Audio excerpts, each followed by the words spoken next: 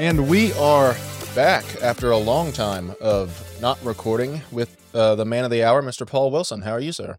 I'm doing well.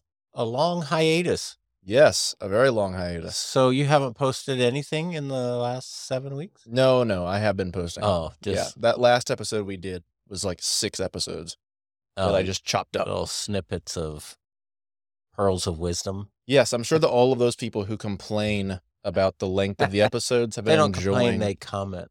No, they complain. Yes, apparently we don't use the word complain or what we do wrong. It's always opportunities. But anyways, yeah, no, I chopped them all up. And so I'm sure people were happy with some shorter episodes and more pointed questions, though. Yeah. So it makes sense. Yeah. So I've been gone for 7 weeks. I was on a sabbatical. Yeah. How was that? It was awesome. I had a good time. The point was to get away from everything for a while and create some space and get some rest and recreation to sort of replenish my soul. Yeah. So got to do that. Got to spend some time in Pennsylvania, which is home to me, visiting my parents and my sister, and which means getting spoiled by my mom. She makes all the foods that I love, and so that was good. And then got to do a race while I was there, and did a half Ironman, and then I spent nearly a month exploring what's called the Grand Circle, which is a series of 6 national parks out in Arizona and Utah. So it was a solo trip for me. I drove out there and camped and hiked, and it was a great time. Absolutely beautiful scenery that I got to enjoy. Some really challenging hikes. The biggest challenge being that it was a historical stretch of 110 degrees plus in that area of the country at the time. So one day I did a hike to the bottom of the Grand Canyon. It was 117. It was miserable. My gosh. Yeah. But really enjoyed that time alone, that time away. And again, just doing things I love to do. And I have a certain contemplative nature to me and a certain also for you normies, that word is contemplative. Contemplative. I'm a bit of an explorer and wanderer, so having time alone was really good for me. Yeah.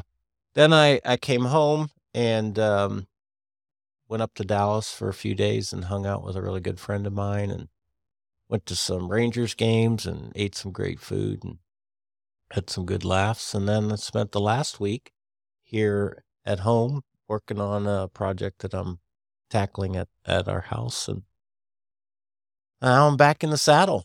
It's funny. There was a point to which I was really worn out and I thought, man, this sabbatical is never going to get here.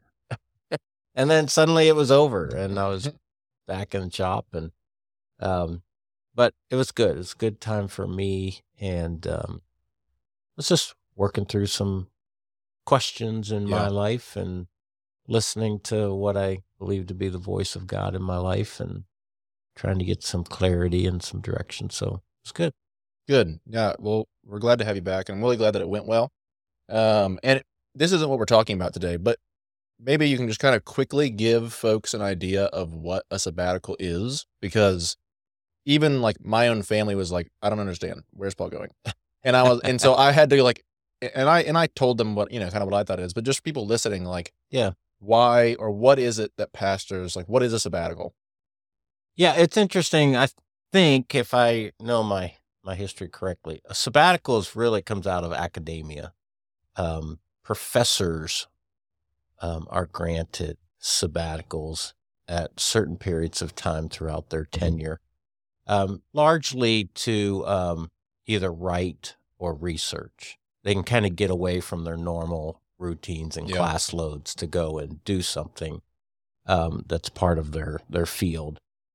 There's also a long history of sabbaticals being granted to pastors, primarily because of sort of the personal and emotional toll that pastoring can take. There's a sense to which being a pastor, depending on the situation, can be kind of a 24/7 responsibility. And there's a lot that goes into what a pastor shoulders, from, teaching every week to counseling to leadership to fundraising to conflict management. I mean, there's a lot of emotional burden that can be a part of a pastor's life. And so there's a history of pastors being granted a break from that. And there's essentially two expressions of that. Sometimes it's research or educational in nature. They're going off to write a book. They're going to go off and do some studies, or they're going to go off and do some kind of research related to the church or to their role as a pastor or their life as a Christian. And then there's also a kind of a model of just letting the pastor go away for a while and rejuvenate and rest. And so mine was largely the second one. Yeah. Yeah, I don't think people, just the teaching aspect of your side, after having done it one time, I knew that it was necessarily a burden, but a box every week before I prepared and taught a message. But to have to think deeply and spiritually about both your message, but then also have the energy and time to think deeply and spiritually about anything else as far as your church goes, Right. if you're leading it like you are, I can see how that would be very difficult to do with every single Sunday feeling like you have to, to teach a spiritual lesson that's meaningful, impactful to people's lives, and then also do the other. Yeah. Yeah. That alone. One of the things that I say from time to time is, Sunday comes every 4 days. Because you no sooner finish one message and you're already at work on the next one. Yep. And the way that we do it, I literally have things to turn in by Wednesday or Thursday that essentially means my message is complete. And while I love to teach, and that's sort of my forte, just a constant demand of churning out hopefully helpful and thought-provoking messages is a challenge. And so for the first time, it was nice for me to take a break from that. I typically don't resent that part of my responsibilities. The only time that I might, the point of where there might be some resentment is that you're trying to churn out these, challenging, thought-provoking messages, but you're also having to, do 100 other things. Manage a staff and provide leadership and counsel people and, do pastoral care. And so it just is, it's hard sometimes to keep all those balls in the air. Yeah. Well, and that I think is probably, it is hard to leave work at work in, I think, ministry work. To whereas like other people may, and I'm not necessarily comparing, but just to kind of give an idea, like other people might have very stressful times throughout, their different, whatever it is that they do for their job. But oftentimes you can leave those things kind of there and you're not having to, it's not also intertwined like with your personal faith, which is easy to do without work. Yeah. And so, it can be burdensome in that way if you're not very careful, which I think that you've been better than most pastors, I think, that I've even heard or seen at, making those boundaries between the two.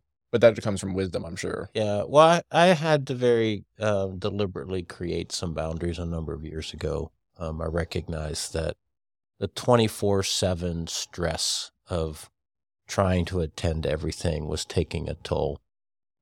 And so I made some decisions about what expectations I would place on myself. Then there's just that whole expectations that other people place on you that you don't get a choice of. But especially in that line. Yeah, there's expectations on pastors that most people can't begin to understand. But so I was feeling kind of soul weary. That's what kind of prompted the sabbatical, and I was starting to feel some ways that I hadn't felt in a long time about just sort of the normal routines of my job. And really through the counsel of my wife encouraged me to take a break. And again, I'm glad I did. And it was very helpful. Well, good. Yeah.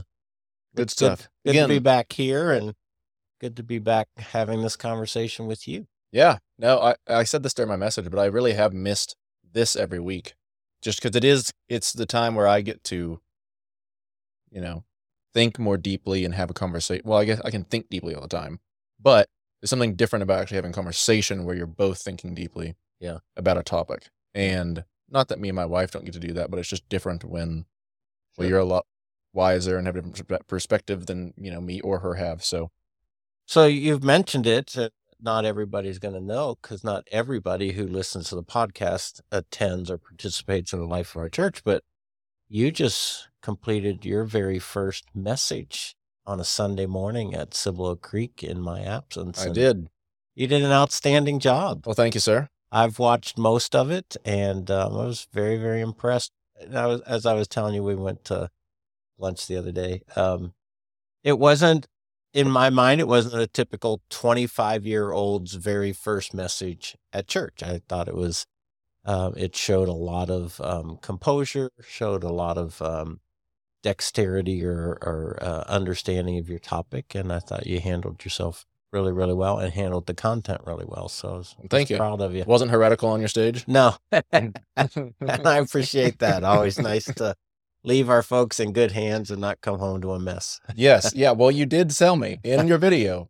Don't burn the place down, which warmed up the audience for me. So that was nice because they were laughing by the time I got up there.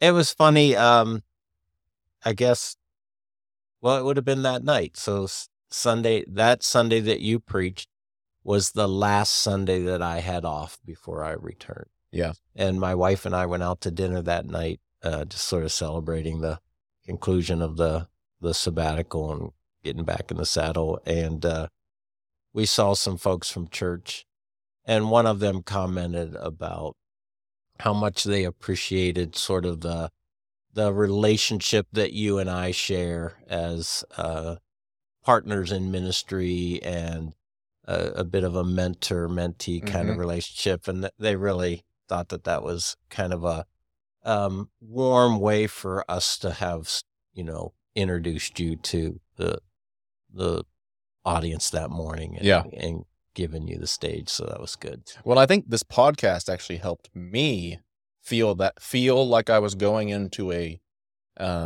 much warmer reception. Like I didn't have to prove myself as much. They already kind of knew who I was. So whenever I get up there and say, God doesn't love you how you are, he loves you despite how you are, they're not going to be like, who is this guy? Who is this? They're like, oh, that's just Wyatt being Wyatt. That's just his normal everyday self. Right. But it helped me. Yeah. Because a lot of them, they come up and talk to me on Sunday morning and say, hey, we like listening to the podcast. And so it helped me to feel like I was going into, if they feel about how I feel about people like I listen to on a podcast, then I know it's a warmer reception. Yeah. Because the other person already. Yeah.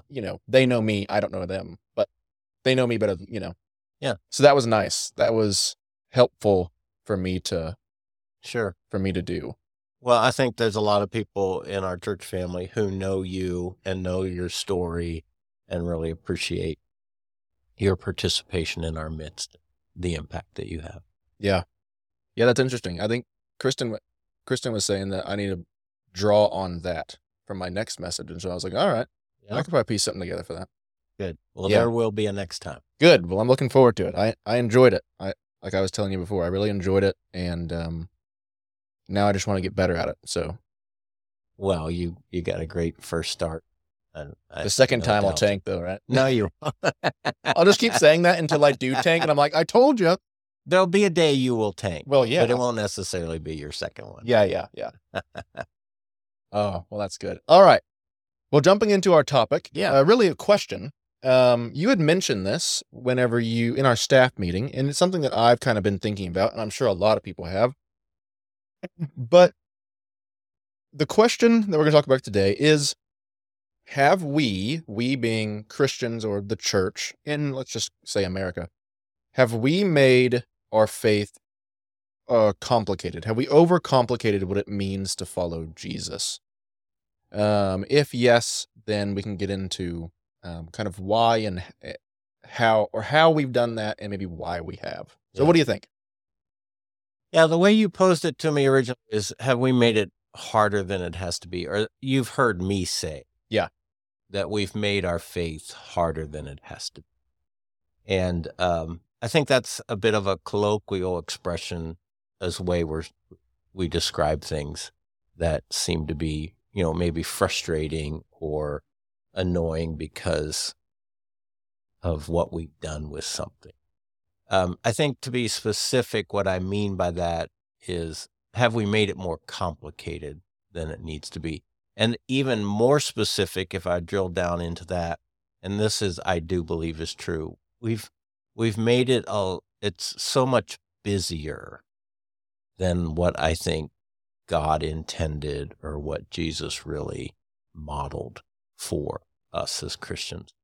So, lots of thoughts on why we've done that and how that's happened. But I'm really curious, and I just want to begin by saying I don't know that I have this completely figured out. It's something that I'm suspicious of. It's something that I'm alert to, and I'm trying to figure it out. I'm trying to figure it out for myself personally. I'm trying to figure it out as a pastor who has influence in other people's lives. And I'm trying to figure it out as the shepherd of our church, because as I think we'll get into a little bit later, I think the church is one of the primary culprits for creating this sort of complex, busy, stressful sort of understanding of what it means to have a relationship with Christ.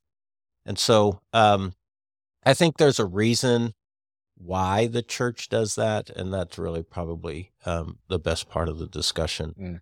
But here's what I mean kind of initially is my understanding of both Old and New Testament, and particularly the teachings of Jesus. And I don't mean this to sound simplistic, but it's essentially what Jesus is inviting us into is a relationship. It's just have a relationship with me with you, and you with me with you, and you with me. I think that's the foundational experience that Christ is inviting his followers to, is a relationship. And I think most people understand that. It's just that we start adding to that relationship. And that's where I think it starts getting complex, busy. We've heard the phrase for years, love God, love people. Yes, I think that's the simplicity of it. But we keep wanting to try to fill that out. And in the attempt to try to explain it, we just start adding a lot of responsibilities and rules to what that means to love God and to love people. And I'm all for, how do I want to say this? I'm all for helping people. I'm all for educating and, guiding people into love God, love people. It's just how we end up doing that. Yeah. The other way that you don't hear it said very often, but I think this is probably even the truer essence, is trust Jesus and follow him. It's kind of the essence. So what's the simple expression of that, rather than starting to add some kind of a long, complicated list of what trust looks like and what following Jesus looks like? I've always appreciated the verse in Micah chapter 6. Prophet, the verse reads, the sense that God's asking, what is good and what does he require? Like, what's the most wholesome thing? What's good? What's right or correct? And what is it that God's really asking of his people? And he just lays out three things. Do justly, which I interpret it as live a life of integrity, be a true, truthful, honest, upright kind of person, do the right things in the situations of your life. The next part is to love mercy, which I think is find joy in the compassion expression of love, mercy, and grace as you treat other people, and then to walk humbly with your God. And I think there's a real simple nature to that, is to remember who you are in relationship to God, to walk humbly, and just go about your business as one who understands you're in a relationship with eternal sovereign God. But it just seems like the church, particularly in the discussion of discipleship, it wants to start netting out what does do justice look like, and what does love mercy look like, and what does walk humbly with your God look like. And that's where I think the list start getting very long. This is years ago now. I partnered with a couple of guys who were looking to develop a discipleship curriculum. And we had a kind of a niche in mind because of some things that we were involved in. It was a discipleship curriculum for like executives, working professionals, people in white collar jobs. And because that was a sphere that we were engaged in. And the question was, how do you equip these, movers and shakers, these people of influence? How do you equip them to be followers of Christ in the workplace with the platform of influence and leadership that they have? And it was really interesting to watch that curriculum develop. And at first it began with these very simple sorts of priorities. And then I just watch it balloon into this really long list of things that a good disciple of Jesus would do. And so, the first conversations, or the original conversations, were like, well, what do these people need to understand about their faith? And what is it that would be like important disciplines that they would need to adopt in order to cultivate their relationship with Christ? And then what is it that they should do? What should be the priorities and pursuits of their life as someone who's following Christ? And it seems like every discipleship discussion I've ever been in, and I think there's merit to it. It always begins, well, they need to know how to study their Bible. And you're like, yeah, we should equip people to study the Bible. But it was interesting to watch it evolve. Yeah. Suddenly, they were developing curriculum around like a master's level degree of being able to study the Bible. And I'm just like, okay, I understand that, but what are we doing to just teach them, kind of a foundational love and respect for the truth of God's word, rather than turning it into some, historical, grammatical, deciphering and dissection of each of the verses that they read every day. It just, ultimately, my observation was it became really burdensome. And the time that it would take for them to complete, those disciplines of the study of the scriptures would take huge chunks of their day and their week, rather than just a simple understanding of a love and respect for God's word. And then it was, well, we have to teach them to pray. And that got, involved in like all the different kinds of expressions of prayer. And then, well, we need to teach them about confession. And so then that, you dive down into the very complex nature of sin. And I was just watching the curriculum get bigger and bigger. And the list included, church has to be an important part of their life, and worship has to be, an important expression of a disciple's life. And so then there was, chapters on the church and your, commitment to, the body of Christ. And then, community had to be a part, Christian community. So then the whole, there's chapters on small group involvement. And then it was like, well, you got to know your spiritual gift, and there's giving, and there's evangelism, and where it kind of got really intriguing to me after I'm watching this curriculum just get bigger and bigger. It was, well, now we have to teach them about time management, and now we have to talk about physical fitness and health, and now we have to talk about financial management. Now we have to talk about marriage. Now we have to talk about raising family. And I just watched what was intended to be sort of, a path to helping grow solid disciples of Jesus in the workplace to this, kind of master's level study of all these different topics. And I'm not saying any of them are wrong. It just felt like it got really complicated. And I think my impression was, as we started introducing some of this material to the folks that we were originally serving, you can almost see their eyes glaze over like, wow, that's a lot to expect of me to master while I'm also trying to juggle 40, 50, 60-hour work week and a family. And to be a good dad and to be a good husband and, all the things. Yeah. And so I it's just curious to me why we always end up making discipleship such a exhausting sort of pursuit. Yeah.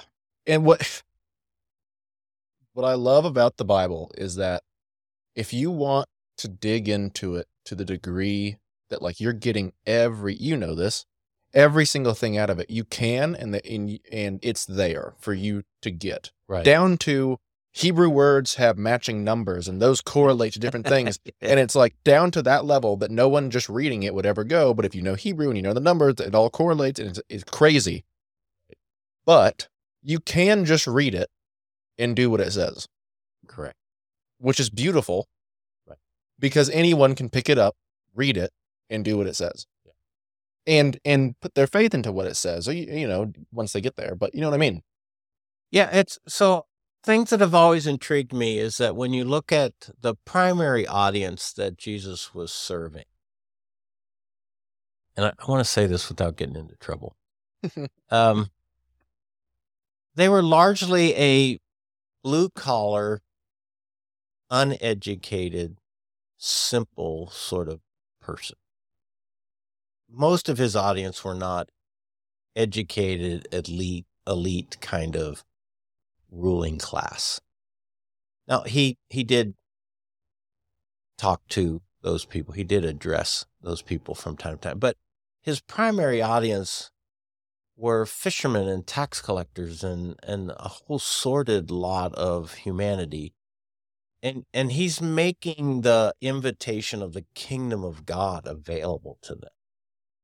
And I've always been intrigued with how at least American discipleship tends to make certain assumptions about who the audience is and how smart they are and how capable they are and how educated they are and how wealthy they are. And so I've always been intrigued with, how does basic Christian discipleship work for a person who can't read? Are they at a disadvantage to be able to follow Christ? And I don't think so. But again, American discipleship tends to be built on these assumptions that you have this level of education or capacity to understand. And I go, yeah, but how does it work for really impoverished people? How does it work for somebody who doesn't have an education beyond maybe high school or even less? How does it work for somebody who doesn't come from a sophisticated, elitist sort of family background or culture? It seems like that's where Christianity was actually bred. It seems like Christianity, the ground roots of it, the grassroots of it, sort of began with those types of people. And yet I look at most of how the Church of America makes its appeal and how discipleship is often done. And it just seems like it's kind of crafted around the high-powered, high-capacity person. And I'm not saying that that's wrong. I'm just saying, is that just part of us making it more complicated than it really? While you were describing how it just started to balloon into this, large curriculum, and there's all, when they're supposed to be simple, it got super complicated. I started immediately thinking about how people who in their heads are people who will say that they want to be more productive or say get more fit. They love all the hacks. Okay. Right. They love getting the right shoes, doing it at the right time, drinking this before bed, drinking this when they wake up. They have 20,000 different things that they love. They like reading into them. Whether or not they actually do them, who knows? Right. But, rather than the one essential one, which is go to the gym, or look, you're at a certain point, you're going to have to just sit there and do it. Right. Like you can't, there's nothing you can engineer that's going to make you necessarily want to do it. It's whether or not you were willing to make yourself do it. Yeah. And so I immediately started thinking about that, because it's like, wow, I think in what I thought of whenever you said that we kind of engineer it towards the more sophisticated, high achieving kind of person, Right. is that person who eats up like, well, that's my silver bullet to growing with Jesus. Yeah. They're looking for the silver bullet, the right small group, the right class, the whatever. I've been listening to this podcast called Pints with Aquinas. It's Catholic. But I love it. What's it called? Pints with Aquinas. Oh, Thomas Pints Aquinas. with Aquinas. Yeah. Pints with Aquinas. Pints being just a mug of beer. Right. Because he's Australian, so a pint is just beer to them. Sure. But he had on this guy named Peter Kreeft, and I don't know if you ever heard of him, but he's this professor and philosopher, and he talks a lot about just the will. And I think Catholicism might be big on this anyways, but just, you've been given a will, and he was like, well, how do you get better at praying? And he's like, you pray. This philosopher who could outread, outtalk, outsmart every single person. Yeah. And his thing was like all the most simple things, like you just have to do it. Yeah. And I loved that. I was like, you have this mastermind of, you have this like master of thought, like heavyweight. Yeah. And he's like, you do it. You just do it and get better at it. Yeah. That reminded me, shortly after I turned 50, I went through kind of a time of personal introspection. And one of the decisions I made was it was long overdue for me to get into better shape. I was overweight, terribly out of shape. And but I challenged myself to do it without all the props. And so financially and just kind of the distribution of my time, I decided I wasn't going to join a gym. Mm. And so I decided I had to do this all by body weight kinds of exercises or things that I could create. And I started training for a Tough Mudder as kind of just an ambition. And preparing for a Tough Mudder without going to a gym and lifting weights presented this challenge of just the basics, like just some push-ups and some sit-ups. And I had some bricks out on the back of our house that hadn't been used in the building of our home. And I was like, okay, is there a way I can use these bricks? I had some logs from, a fire pit. Can I just lift these logs, curl these logs? Just some real basic sort of things because I know my tendency is sort of what you were just describing. It, well, I got to get the gym membership, and then I got to get all the shoes, and I got to get all the right clothes, and I got supplements, and get all the stuff. And what happens is, again, I'm not saying that stuff doesn't work. It's just it becomes so complicated and becomes so burdensome that it kind of steals the life out of it. And you keep finding something else you need, especially if you're not into it. You're like, well, I'll start once I get my shoes in. I'll start once I get my supplements in, and just keep pushing back the day that you actually have to start. Exactly. I just heard a comedian, he was doing a routine about, he brought home some chocolate milk, and his wife was giving him a hard time. Like, what in the world are you doing with chocolate milk? We don't drink chocolate milk. And he says, but he was wanting some. And he said, well, I think I'm going to start working out. And I heard that chocolate milk was a good recovery drink. And she said, well, you don't work out. And he's like, well, I might start. All ways of trying to justify having some chocolate milk around the house. But yeah, I'm trying not to stand in judgment of what exists out there, but I am trying to see through it, at least for me, and to ask myself, what are some of the body weight exercises? What are the simple things that are really, really important to cultivating my relationship with Jesus Christ without it becoming this very complex and extremely busy sort of pursuit life? And that's what I was thinking about, the fact that the church, I think, is one of the worst culprits in sort of cultivating this fast-paced, demanding sort of devotion. And stepping back to think about why the church does that. This is just Paul Wilson's take on it, okay? This isn't scientific. This isn't academic.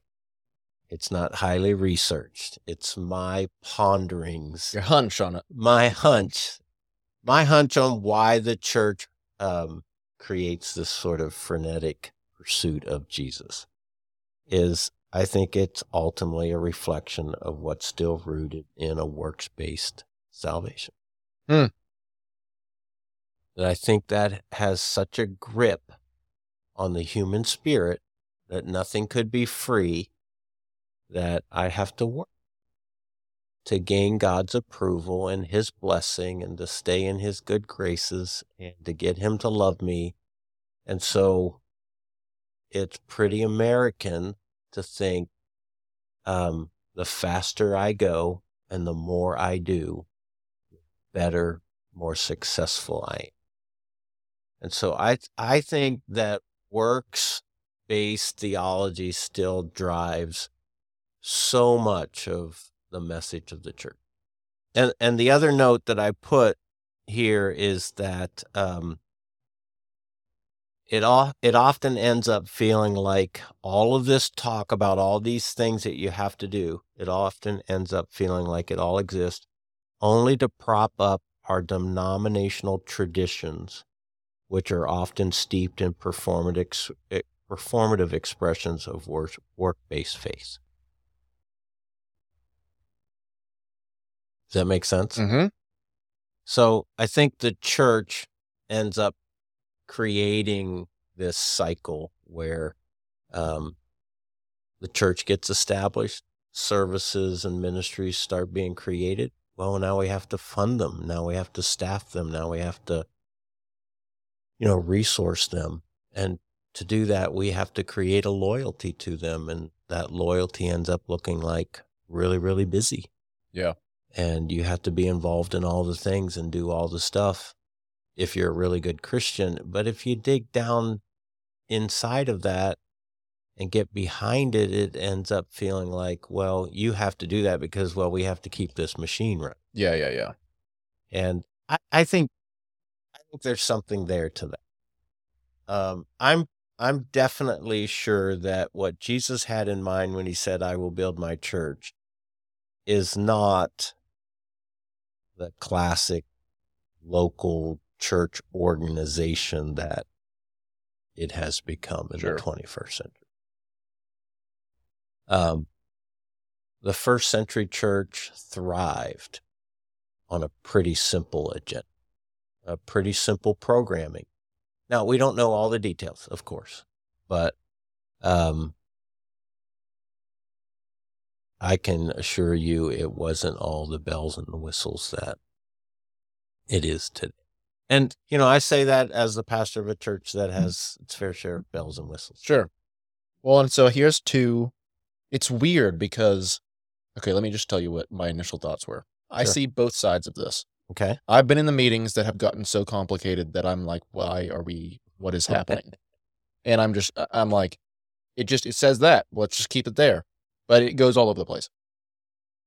And I've also been at the place. So that I think is probably rooted in that what you just described as, well, we have to keep people coming. We have to keep fueling this thing. We have to, and it might be in like what you said, works-based. I also see the side as somebody who's grown up to where everyone in my generation, I have half of my friends call themselves Christians and do nothing, and they think that they're like good. Yeah. And so it's like they may need they may need some encouragement to be like, hey, why do you think you're a Christian? Because you say it? Like, Yeah. what is that? And so, like for me, I've recently, and it was one of those podcasts, the Catholics that kind of helped me look into this some, but it was like, you have to, what about you makes you think that that you love Christ? Like I'll ask myself, like, I say I'm a Christian, I know I'm saved, and I know Christ loves me. But at the same time, do I love him? And I think that gets back to like what you were originally saying, like love God, love people. But it's like, well, do I love him? Like I'm, living in that salvation and freedom that's given to me, but then I'm not doing anything. I'm not, I don't pray regularly, or I'm not reading his word. I'm not doing any of those things. And it took someone saying like, well, what do you have to do those things? Like, what about you is living as a Christian if you're not doing those things? Right. Are you so sure that Christ will say, come, my good and faithful servant? Or is he going to say, oh, wait, I don't know you? And I think a lot of people in my generation will claim, I can't do this, I can't do that, or whatever, but they didn't do anything in the first place. Right. Yeah, I hear what you're saying. I think the subtle part of that comes down to the why you're doing those things. Yes. Because you can create a whole culture and a whole population of people who do all the things and check the boxes. Sure. And assure themselves that they're followers of Christ. Yeah. And then there's this whole other very kind of natural response to a true understanding of God's grace toward you, that it's not, I have to read my Bible to be a good Christian. I read my Bible because I long to know the heart of God. Yeah. And it's like, if I want to have a relationship with him, then I have to do things that curate that relationship.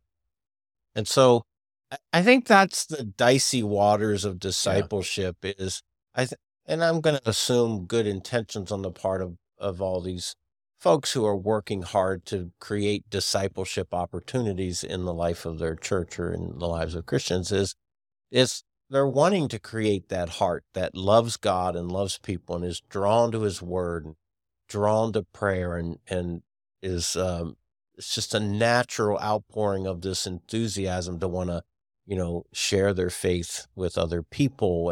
And I want to serve because Christ calls me to serve because he served me. I mean, all the right, rich reasons for doing these things.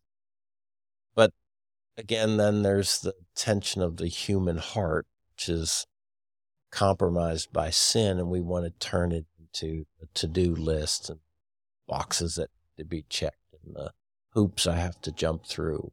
And I think that's where the real battle is how does my faith look without all the props of boxes to check?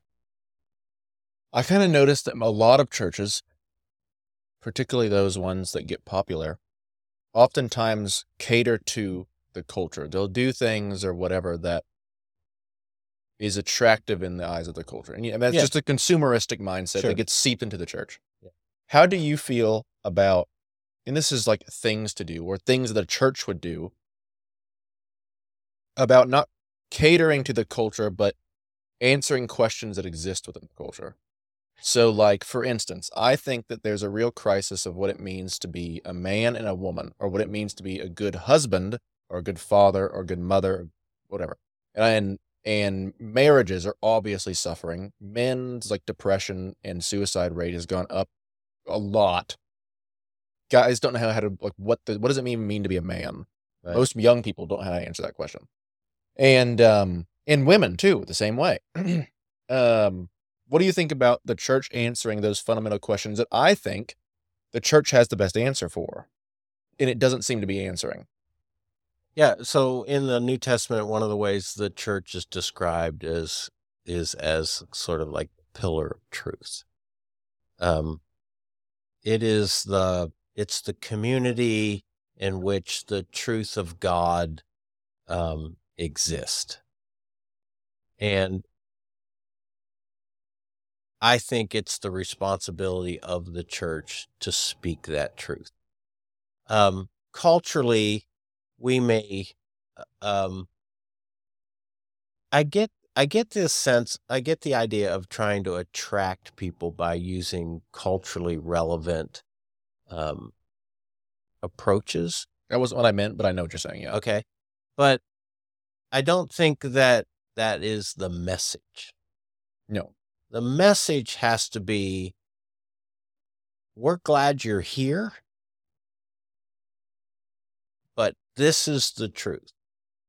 And it's not about aligning the scriptures to the current trends of culture. It's about aligning the current trends of culture, to the abiding truth of the scriptures. Sure.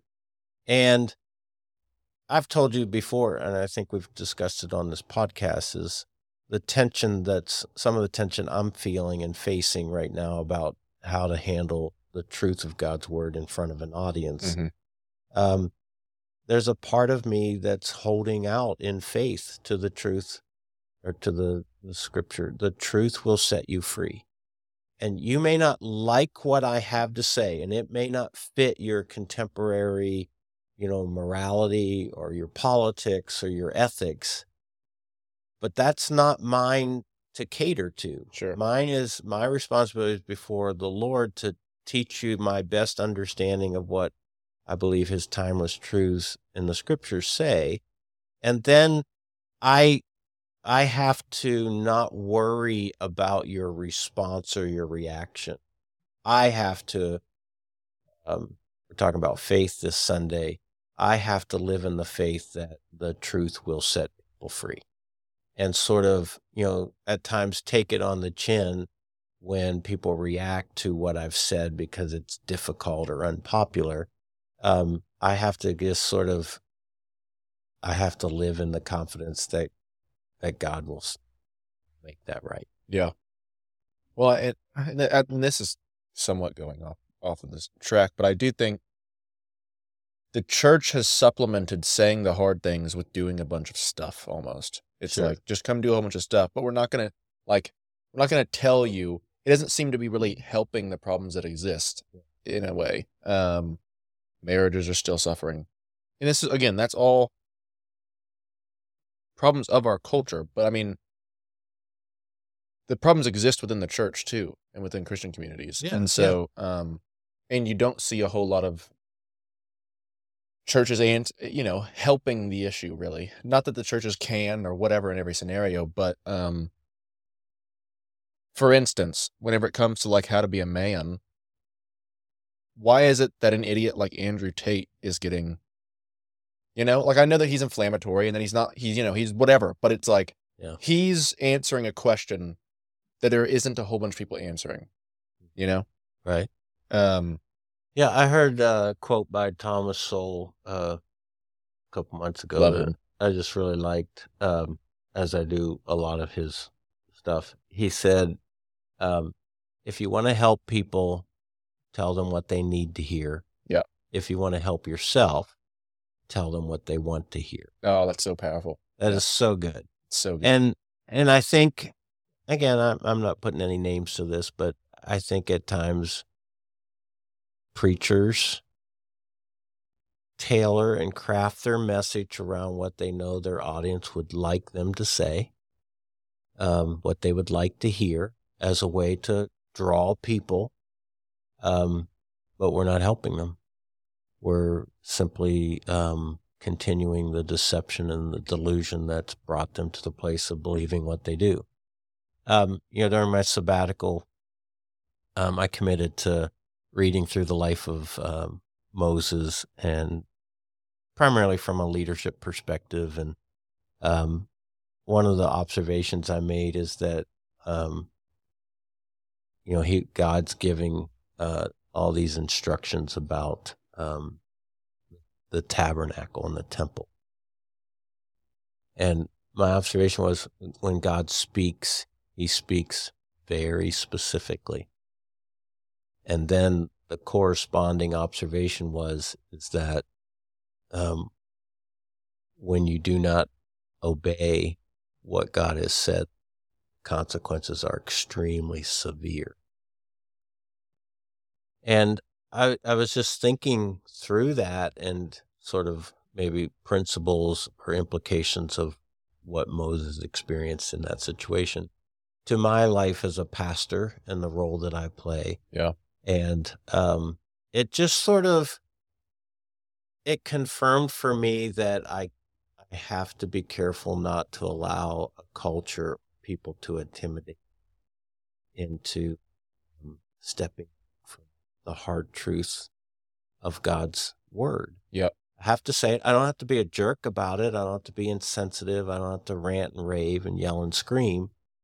But I can't be intimidated from speaking the truth, regardless of how unpopular it may be, regardless of the reaction it may provoke.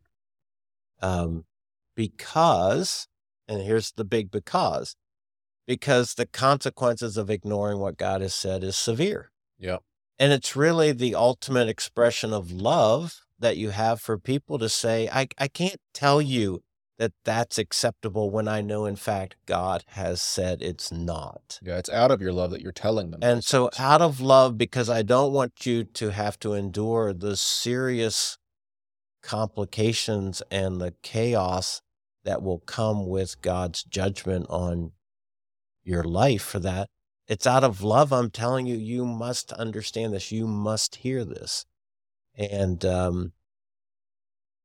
so that was very kind of confirming for me about kind of my responsibility as a teacher. And again, I don't ever want to be the guy who's ranting and raving and yelling and screaming and just being insensitive and being a jerk. But I also don't want to be the guy who's just backpedaling away from all the hard stuff because I want my audience to like me. Because that's what Souls quoted. If I want to, help myself, you just tell people what you want, because then they like you and they affirm you and it can't be about me. It has to be about God has spoken and he has said these things, and I'm inviting you to consider conforming your life to this timeless truth. God's not stepping back from positions that he held thousands of years ago regarding morality and ethics and identity and all. He's not, the world's changed. He's not. And so the timeless truths of God's word, I have to continue to speak into. Yeah.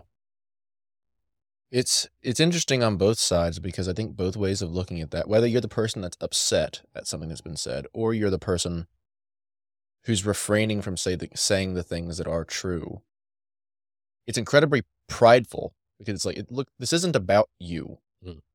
This is about God and about what he said. This isn't about you. Yeah. And so whatever that is, remove yourself from the scenario and handle it with care, of course, but it's not about you. Right. Like, Yeah. So I heard that somewhere, but yeah, it was incredibly helpful, because it's like, wow, that is pride. Yeah. So going back to our original topic, I find myself, again, I've been preaching now for 30 plus years. I'm still learning about how to do it and how to handle material and present things the best way possible. But I'm also I'm still examining kind of the patterns to my teaching And I just wonder sometimes if I don't play into that, here's all the things that you have to do Sure. in order to be a good Christian. And it's like, there's something about that doesn't fit when Jesus says, I came that you might have life and that you might have it abundantly. And take my yoke upon you because my yoke is easy, my yoke is light. So there's something there about the freedom, the grace, the the joy um, of a relationship with Christ that isn't to become encumbered with this mantle full of all these things I have to do. And yet, like you just said earlier, there are things to do. Yeah. So making them kind of normal, healthy expressions of my everyday life, I think that's the challenge of great discipleship. And I'm not sure that I have even figured out how to do that. It's like a lot of people will read the Bible and be like, dang, there's a lot of stuff in here that Christ wants me to do. But then they'll go to a church and they're like, oh my gosh, you've added to the list. Yeah, here's some more things. Here's some more things. But granted, whenever you do just look at the way that, like, I think one of the hardest is a Sabbath in our culture. Yeah. One of the hardest for us to do. And it's like, okay, God's asking you to not work and just enjoy life. Heaven forbid. You know? And it's like, Right. oh my goodness.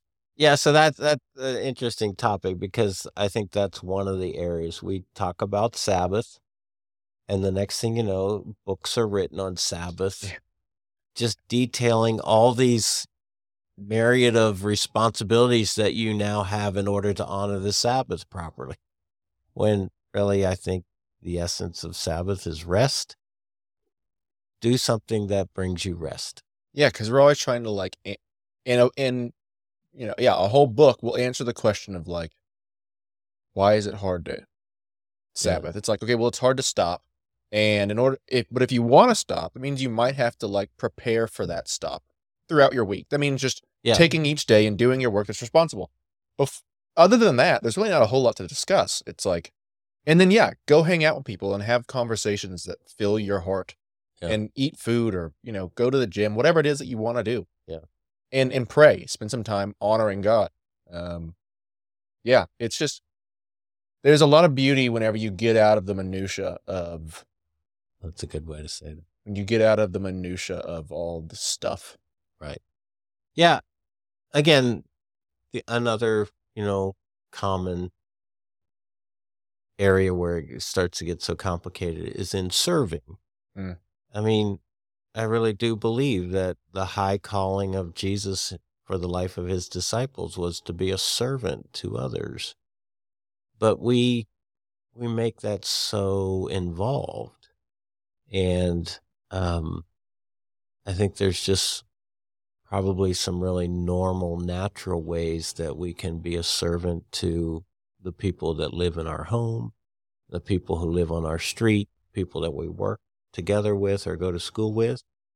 But we have to make, them all these big projects.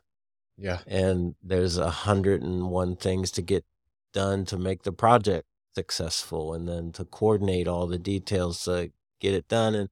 And I'm not saying that's wrong. I'm just saying at times it ends up becoming incredibly complex.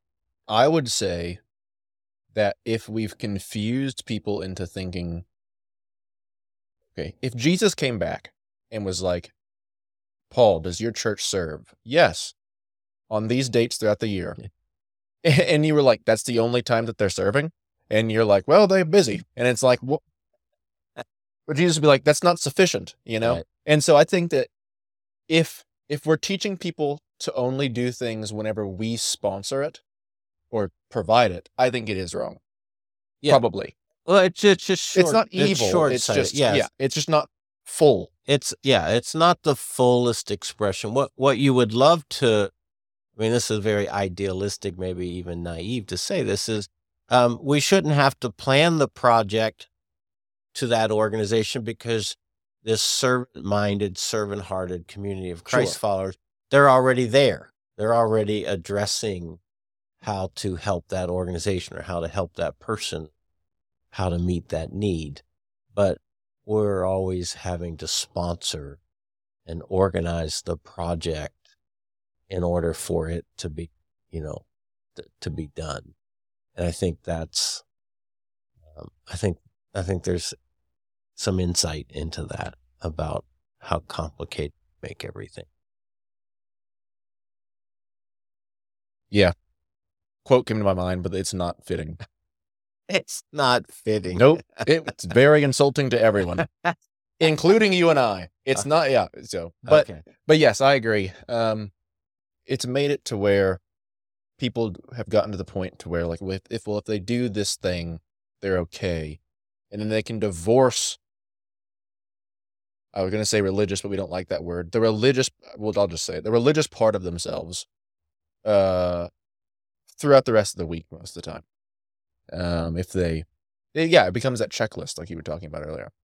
Yeah, it would be great if the serving projects were just sort of, ways to practice serving so that I recognized it and was capable of doing it without all the sponsorship. Mm-hmm. Does that make sense? Yeah, as being... That you end up just looking around your community or your home or your neighborhood or your workplace going, oh, there's a need. I get to meet that. Rather than, oh, there's a need, but I can't do anything about it unless the church sponsors some sort of thing. A good example of just simplicity. I actually started going to the men's group the past two Mondays. Okay. Tom Patterson leads it. And I've always been kind of weird about different, like, small group scenarios that I've been in. Mainly because I have to, decide if I want to lead the thing or sit there. And then I have to ask myself, can you not lead the thing if it's with people like your age? And then I'm like, probably not. So I guess I'm just going to lead the thing. And no, but not actually, but, help lead it or facilitate or whatever. And so it becomes like another thing rather than something to fill me up. Right. And I need something to help fill me up every once in a while. Every once in a while. I like how it's bad if we say that. We feel bad saying that. Like, as the person working at the church, how dare you also need something to fill you up that isn't on your own time? But yeah, so Tom Patterson and the men's group, they just read like a chapter of scripture every Monday, and then they just talk about whatever they want. So it's not like weird feeling that you can kind of get. Like, they all know it. You don't have to say anything. You're not going to be called on. Right. Nothing. Not that I have a problem not talking, or talking. Not that I have a problem talking, but it's just so simple. And the conversations it just turns into a conversation like you and I really like. And it's really awesome to see the hearts of the other guys, and the guys that don't talk very much. All of a sudden they'll say something and everybody looks. We were talking about this, yesterday, or when I recorded with Tom, and it was just simple and I liked it. And I see it as something that's doing really well. At our church. Thriving, sure. And it's pulling in people like my father, who, I argued with him for 2 hours of why something like that's even important.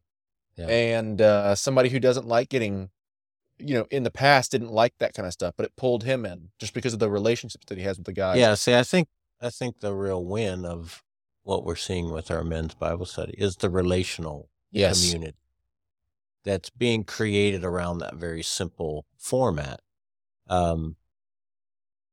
Yes, I know, because I've talked to guys, they love what they're learning, but I've talked to far more guys who they love the people that they're getting to build a friendship with that becomes, comrades for life. So, that's the simplicity that I'm longing for, is how does the church host the simple in a way that leads to the fruit of friendships. You and I, we share a certain heart for the dynamics of meals together. Yeah. I think, Acts chapter 2, I think there's something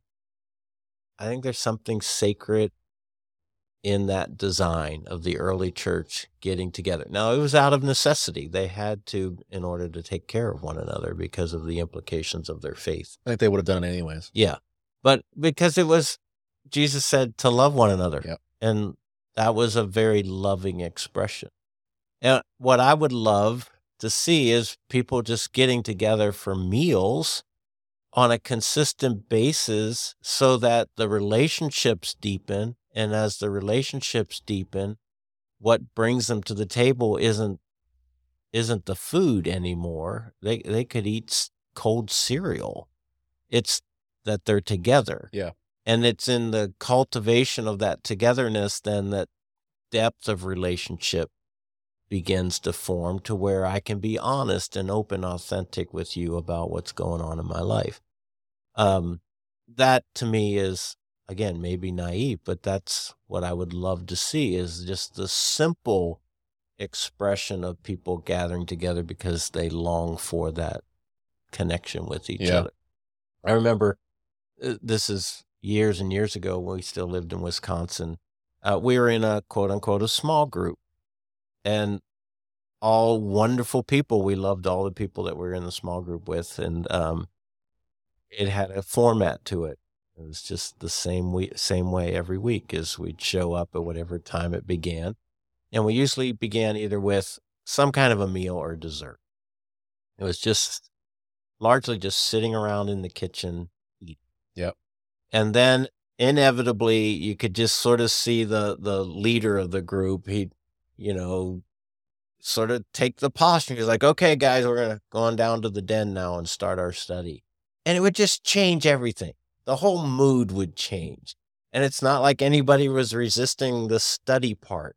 It just became very kind of plastic and formal. And it just didn't have the same warmth as it did in the kitchen. And I remember my wife and I talking about that, and she's got such a pure heart. I remember her saying, I just wish the whole evening was like it was in the kitchen, because that's when we were real with each other. When we get down there, what did you put for number 3? What answer did you write for number 5?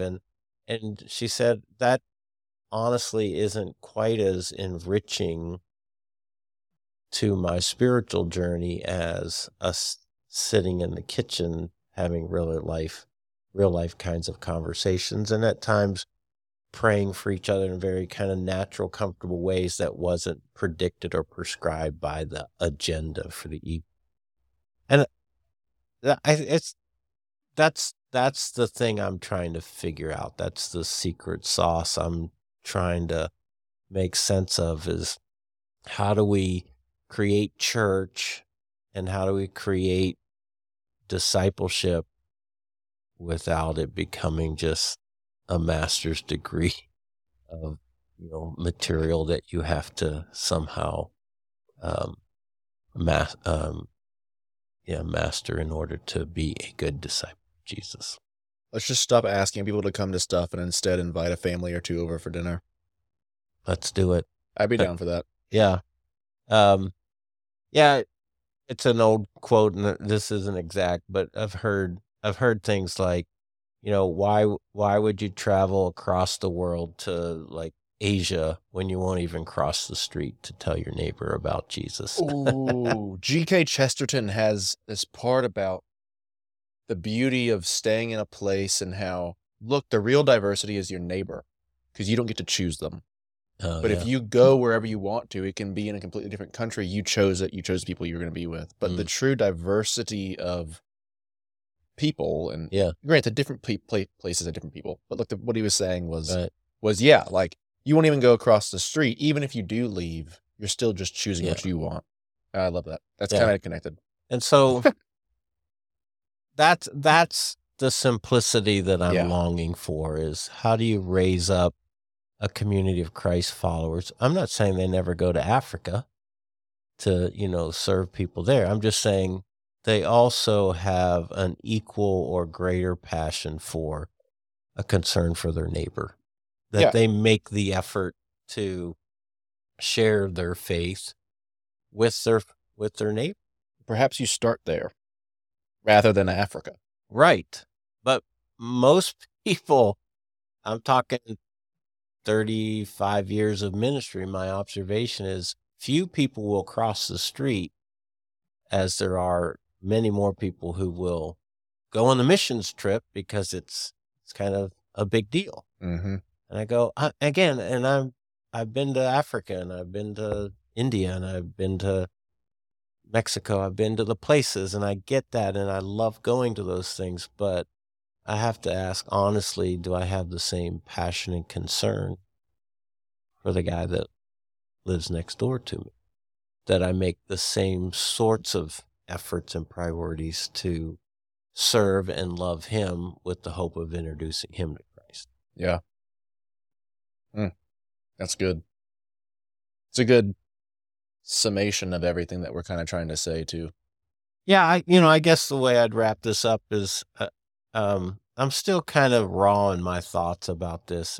I've been thinking about it for years. I just haven't come up with the solution of how do you create sort of a simple understanding of what it means to be in love with Jesus and to obey him in acts of following without then adding, as you said, a lot of minutia to that it ends up feeling like a project or a list or, a master's degree following Jesus. Yeah.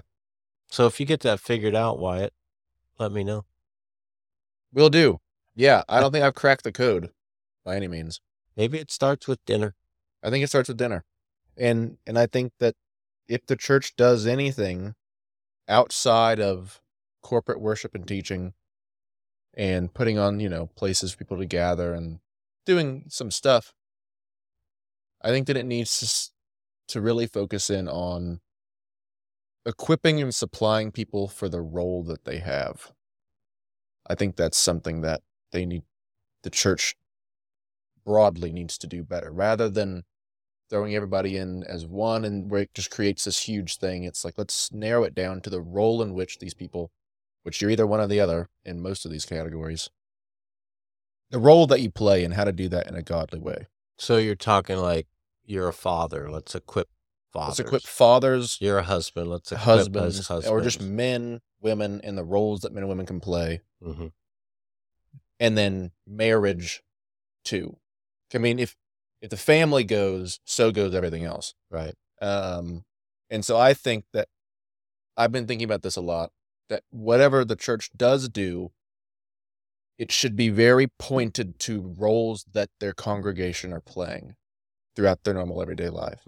Outside of, it's like, hey, well, you're a man. Well, what does it mean to be a man and follow Jesus? You're a woman. What does it mean to be a woman and follow Jesus? I'm not saying that we split them up all the time by any means. Like I said, the corporate worship and all that. Yeah. But I think that'd be a good place to start. It's like, let's get those down before we start getting all weird and fancy. It's like, what are these people doing every day? Yeah. So maybe it isn't about you and I figuring it all out. Maybe it's about one of our listeners stewing on this in such a way that they start something that helps. It's true. Or they email in and tell us how dumb we are. We just need to do this. Exactly. And then we bring them on as our guests. Yes. And they educate us. That would be fun. That would be fun indeed. All right. Well, as always, and well, actually not as always, it was good to be back. Yeah. Good to see you again in this format and have this discussion. Thanks. Indeed. Yes, sir. And we'll see everybody next time.